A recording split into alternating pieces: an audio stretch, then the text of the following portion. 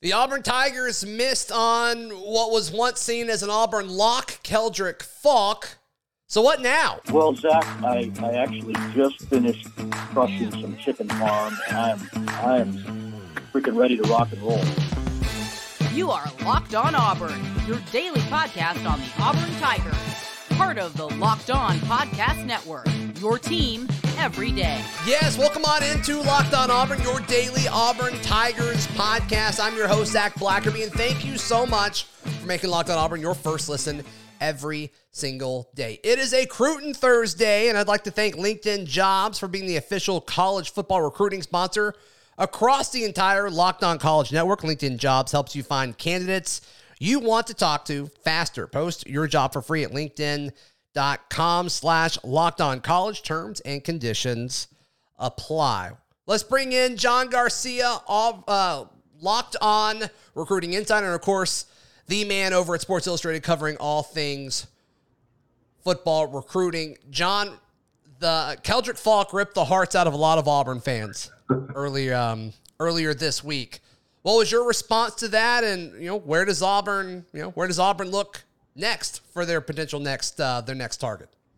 Yeah, that was certainly a bit of a surprise. Although we heard that Florida State was really in the thick of this race. They got the last official visit on top of that, and there was certainly some seminal momentum. But there's no doubt that a semi-local prospect like that, these are the initial targets you want to keep home. We've talked about it all year with Auburn. Now, they started the month by doing so, right, with Jeremiah Cobb, Carmelo English, but obviously defensively you wanted to try to secure a promising edge prospect whose best football is well ahead of him. Keldrick plays basketball, he plays offense as well, so really has not assimilated into the prospect we think he'll be at the next level. So certainly a big loss for Auburn, but again, luckily for everyone in this class of 2023, the state of Alabama is loaded. There's a lot of elite defensive line prospects in particular. That's the strongest position group in the state, probably by a wide margin. Okay. So there are certainly other prospects out there to court. And of course, they'll do so beyond state lines as well. But obviously, the dominoes at that position certainly point you to Quay Rousseau. He becomes much more important for the Tigers. I do think of the Montgomery duo, him and James Smith, I think Rousseau is higher on Auburn at this point. They've talked about playing together, but in recruiting, that doesn't always work out. So I do think that if there's one elite edge target in state that's still on the board, it would be Quay Rousseau for the Tigers. And others will, again, continue to emerge. We still have the rest of the offseason and the 2022 season. I know we're going to talk about some late risers later today. Sure. So there could be some potentially emerging along the defensive front as well. But in terms of the known long-term targets, Rousseau is easily the most important available defensively for the Tigers the rest of the way. Yeah, and you talk about Rousseau being one of the big guys in the state. I mean, nationally, he is a prize recruit. 100%. I mean, he's one of the twitchier edge prospects that we've seen. I mean, heck, the first time I saw him, he was showing me video on his phone of him running like a 10.99 100-meter dash. I mean, it's kind of absurd when you think of 6'4", 240 running like that. But that's what these pass rushers are becoming. That's why Travon Walker went number 1 in the draft. I mean, these freaky edge prospects really do change how you prepare for a defense on offense, and obviously how you scheme your own defense defensively, and that's why they're so coveted. Sure. All right, so since we last spoke, you mentioned Auburn recruiting trending up. Jeremiah Cobb committed, of course, the running back. I think he's going to be a star. I think you do too, from Montgomery. He committed this past Friday. And then on July 4th, Carmelo English, the talented wide receiver from Central Phoenix City. Adding those two offensive pieces, what does it mean for this class? Well, I think optically it means a ton. I mean, this is it's kind of like when Harsin took over, there's like two things that immediately came to mind. One, upgraded offensive recruiting, and that might still be TBD. But two, it was like keep local recruits home. I mean, Gus Malzahn and company did a great job, but that was really the main recruiting, besides offensive tackles, that was the main recruiting negative, was like, can you recruit Montgomery? What about Auburn Opelika? What about Phoenix City into Columbus, Georgia? That whole triangle, if you will. that was checked in a huge way early in July with these 2 verbal commitments. And I think on top of that, getting a Central Phoenix City kid is a big deal. Yeah. I do know, I'm familiar with that community. I do know kind of an Auburn contingent that was like, will Coach Patrick Nix send a player to Auburn? And look, Pat is great. He's been around forever. If anyone understands the business side of all of this, it's him. Sure. And he's not going to hold that grudge. But still, it's one of those, until it happens, you kind of never know. And it obviously happened. So I do think optically huge news for Auburn. And then 2 really good players on top of that. Like you said, Jeremiah Cobb is a superstar. I think he's a 3-down back. He's built today for the collegiate game. Yeah. You can give it to him in between the tackles. You certainly can utilize him in space and out of the backfield as a receiver. He's already checked all those boxes. Head-to-head win versus Clemson for a kid they really wanted. That's another huge optical check mark there. And then with English, a productive physical wide receiver who's got a little bit of juice. He's a punt returner. He plays inside and outside. There's some polish within his game. Some of the elements that we really need to see on that Auburn wide receiver core that, is looked at as kind of a weakness going into 2022. So satisfying a great position of need like wide receiver and then winning a monster head-to-head battle with the Clemson Tigers, I think is optically as good as it could have gone, aside from landing Brock Glenn at this point. Sure. Those 2 were about the next best things for Auburn. So to get them back-to-back, I thought was huge. And this class, John, I mean, obviously you want more than 4 guys, but all 4 of the guys in this class, the 2 we just mentioned, and Terrence Love, the defensive back from Georgia, Braden Joyner, the 4-star offensive guard, they're all unanimous 4-stars across all of the scouting services. I mean, as far as the quality goes, Auburn has 4 really, really good players that could start. They have a path to playing time to start in their first 2 seasons on the Plains, which I think is huge, but you need more of these guys. No doubt. You have to have more. And all those guys bring a lot of varsity experience already. I think that's another critical element of guys playing early. Talent is, of course, a part of that. But, have you already shown up on the biggest stages? And obviously Montgomery Catholic's gone on huge runs. Central Phoenix City was in the state title game at the 7A level last year. Auburn High School, of course, another program that has been to the Super 7. So I think you're getting a lot of experience on top of that pure talent in state. So those are again 2 big boxes to check for the Tigers. But yeah, you definitely need more volume here going forward. Another in-state and local prospect that I think is interesting. We will talk about him with John in just a moment. Today's show is brought to you by RockAuto.com. You can save time and money when using RockAuto.com. Why choose to spend more money and go out of your way to buy automobile parts for your car, truck, or SUV at your local store or your car dealership? Just go straight to RockAuto.com right now.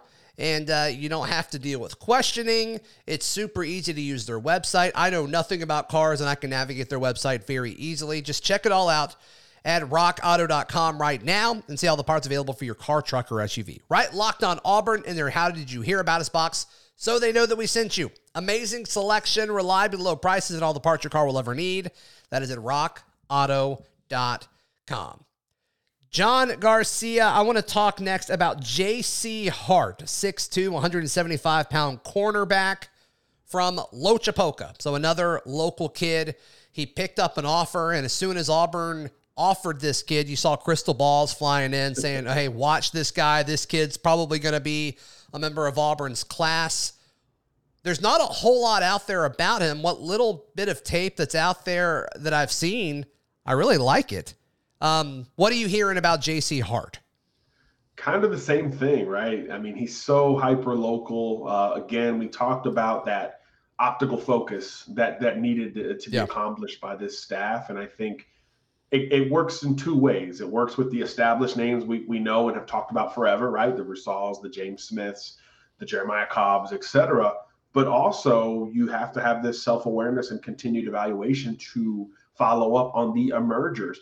Some of Auburn's best defensive backs in particular, Roger McCreary immediately comes to mind, were late risers, guys that we weren't really Daniel talking Thomas about as sophomores and juniors. Totally. Roger McCreary was quarterback, right? I mean, that was a late pre-signing day offer. I think he was committed to South Alabama.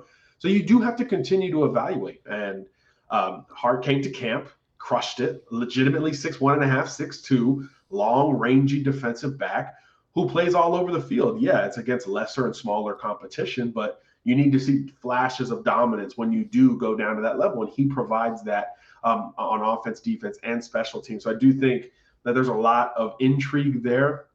And I do think when you do it at camp, it validates things quicker. It just does. Sure. And that's why it's not just Auburn jumping in on this kid, right? Other programs have pushed Mississippi State, Vanderbilt. I mean, this kid's from 1 month to the next, May to June, became an SEC prospect. I mean, It's kind of a beautiful story, but now you do have to close there. And I do think kids like that understand their rise and understand that there's kind of a window. There's kind of a window that you got to jump in on.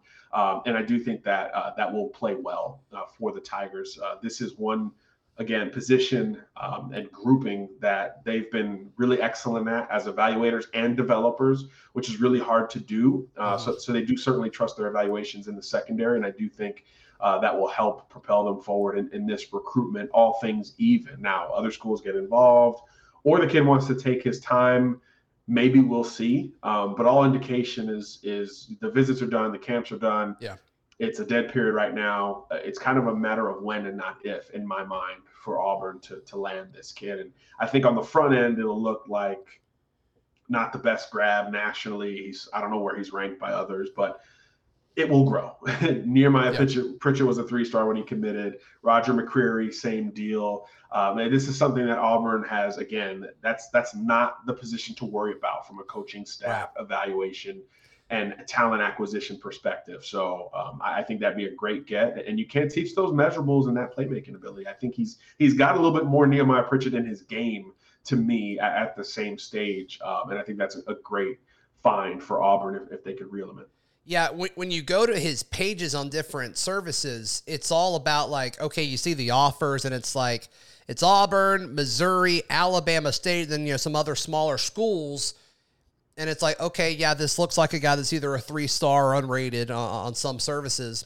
But then you look at his size, and you mentioned the measurables there multiple times, and it's like, that stands out. That doesn't match with the rest of this. Those long arms and that physical mentality of the little bit that I've been able to see. But a legitimate 6'2", and like he's being overlooked. I mean, this seems like Auburn may have found somebody. I really like this kid, John. Me too. And I think the only question I had after watching some highlights were his top end speed. But Auburn had him at camp. So guess what? 40-yard dash, short shuttle, a ton of one-on-ones. I've been to about 50 Auburn camps. They get after it. So that box, even if, like me, they were curious, and they have more access than me and resources, obviously. Sure. If they were still curious about that, they were able to answer that question while they extended that scholarship offer. It's not something that when you offer local recruits, it matters, right? You can't really kind of limp into that, if that makes sense. You have to push. You have to push for a local prospect when you do offer that scholarship. And oftentimes, Zach, that green light has to be attached to it, because you can't just play optics with local recruits, because especially in this case, which is unique, Auburn really has to be careful with local schools. I mean, the whole Auburn high school thing is, well documented. Sure. So they've gotten over that hump. They can't start to go the other way with other schools. So I do think validating that performance at camp, regardless of if they think he's a safety or corner, I think that was really important before extending that scholarship offer. So I do think it's a safer bet, and I do believe he has that green light to commit. JC Hart, definitely a guy to keep an eye out for, Auburn folks. Let's talk about DJ Chester, 6'5", 300-pound offensive tackle from McDonough, Georgia. I opened up in my Discord, Locked On Auburn Discord. You can join that in the link down below. I'm like, all right, who do we want to hear John talk about? And they're like, well, there's really only one other blue chip offensive tackle that we're in for, so let's ask about DJ Chester. What are your thoughts on him? What an interesting offensive line recruit here. Like you said, a blue chip tackle, certainly 6'5". I think he's listed at 300. Ooh. Looks a little bigger to me, but he carries it pretty well. And I just love that he plays all over the line. He plays left tackle, he plays right tackle, kind of a run-heavy offense down at Elka, Eagles Landing Christian. Okay. They've been for a very long time, smaller private school. But, man, he's a people mover. and I think at the end of the day, you can work with that regardless of where that position projection may take him. I think DJ has a right tackle or guard floor. Okay. But depending on how you reshape the body and work into some pass protection development, I think he could have a left tackle ceiling depending on how the next couple of years go. So I could see why he's become almost overnight. It was a regional recruitment, and then it became kind of a national recruitment that started stretching further than that SEC, ACC footprint. But I do think he's going to stay a little bit closer to home. McDonough's not Atlanta. So I do think that, those kids are more likely to stay near or in the immediate area, if at all possible. So I do think it was good for Auburn to get him on campus a couple times, including for that mid-June official visit. It does seem like, though, he's kind of taking his time. I don't think there's a verbal commitment date out there, at least that I found just yet. So it's one of those where you're kind of curious about, one, will he get back to campus? I don't know if there's a non-football type of recruiting event at the end of July. There's a small visit window for schools to utilize there. And then, of course, it's fall camp for everyone. So you wonder if his recruitment pushes into the fall, does he get back to the Plains for a game day visit? But the kid said he loved it. I mean, when you use the word love, I know these are teenagers, but it hits different, right? So I do think that Auburn's in a good spot at this point. Again, just unsure of his timeline. But look, optically, there's no Georgia, Alabama involved. So I do think that's a good thing for the Tigers. And if he does start to, kind of just hang out during this dead period and wake up one day and say, hey, maybe I need to get this thing over with a little bit sooner, I think that'd be great news for the Tigers relative to their competition, especially with the need that they have at tackle. I mean, we talk about it every week. It feels like so if he's the last blue chip guy remaining, he's really critical ahead of a potential verbal. Yeah, give him whatever he wants. Yeah. Now that window at the end of July, Auburn's using it for their Big Cat weekend. That's returning now that's available, and they couldn't do it last year because of COVID stuff. So obviously you want DJ Chester, you want JC Hart, you want everybody, as many people as possible on campus for that. But yeah, DJ Chester, I was watching some of his stuff, John, and he's pretty technically sound for I guess this would have been his junior tape. So I mean, he doesn't waste a whole lot of steps, which for a big guy, every step needs to count, and he seems to play that way. And the fact that he plays in different spots on the offensive line is pretty unique. 100%. 100%. He, in a run-based offense, there's kind of a negative connotation around it when we're talking about offensive linemen, but when it's so run-heavy that you're moving around, you're pulling, you're chipping to the second level, you're the lead blocker out in space, it actually projects more athletically than one of these air raid offenses where these kids are just zone blocking and pass protection every single play, minding the inside gap and kind of checking on the outside. This kid's more so on the move where he's hitting moving and honestly much smaller targets than he is in space. So I do think it creates a higher ceiling for prospects like that, because when you do translate it over to pass protection, you're a little bit more equipped for those smaller, twitchier pass rushers like we talked about at the top of the show, because that's what that position is becoming. So if you're going to play tackle, you've got to be able to redirect and really give ground despite being, the biggest guy on the field. And we do see that a lot with DJ's tape. All right, yeah, so DJ Chester, another offensive tackle for Auburn folks to keep an eye out on. Another name that Auburn fans are constantly checking for updates on Twitter and social media is Brock Glenn. And John was with him all last week at the Elite 11, so we'll get John's thoughts on the latest regarding Auburn's quarterback target for this class. But first, got to tell you about Built Bar. Coconut Brownie Chunk Puffs, they are available at Built.com. And they say they taste like an Almond Joy. Like I said before, I'm not a huge coconut fan. They've got a ton of different flavors.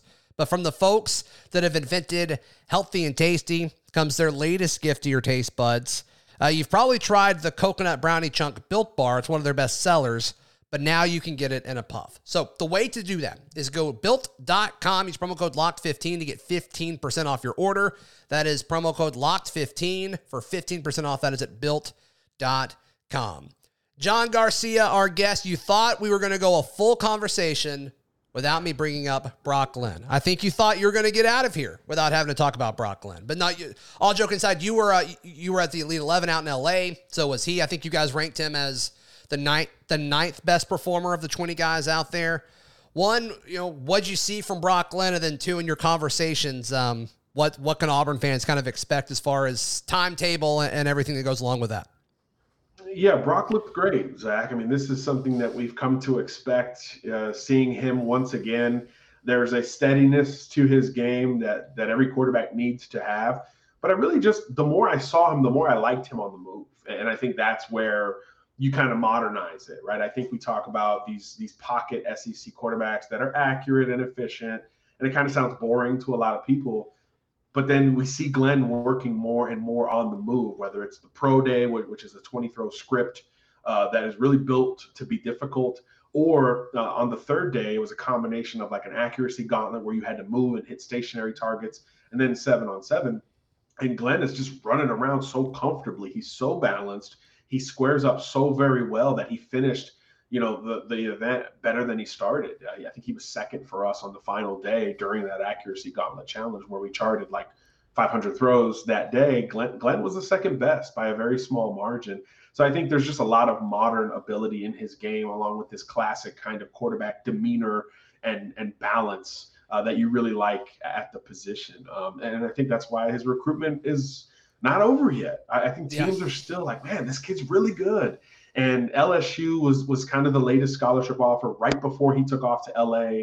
I believe LSU jumped in and, he just kind of said, look, I can't commit right now. I can't do it like I wanted to ahead of the Elite 11 finals. So he ends up holding off, or he's still uncommitted as far as I know today.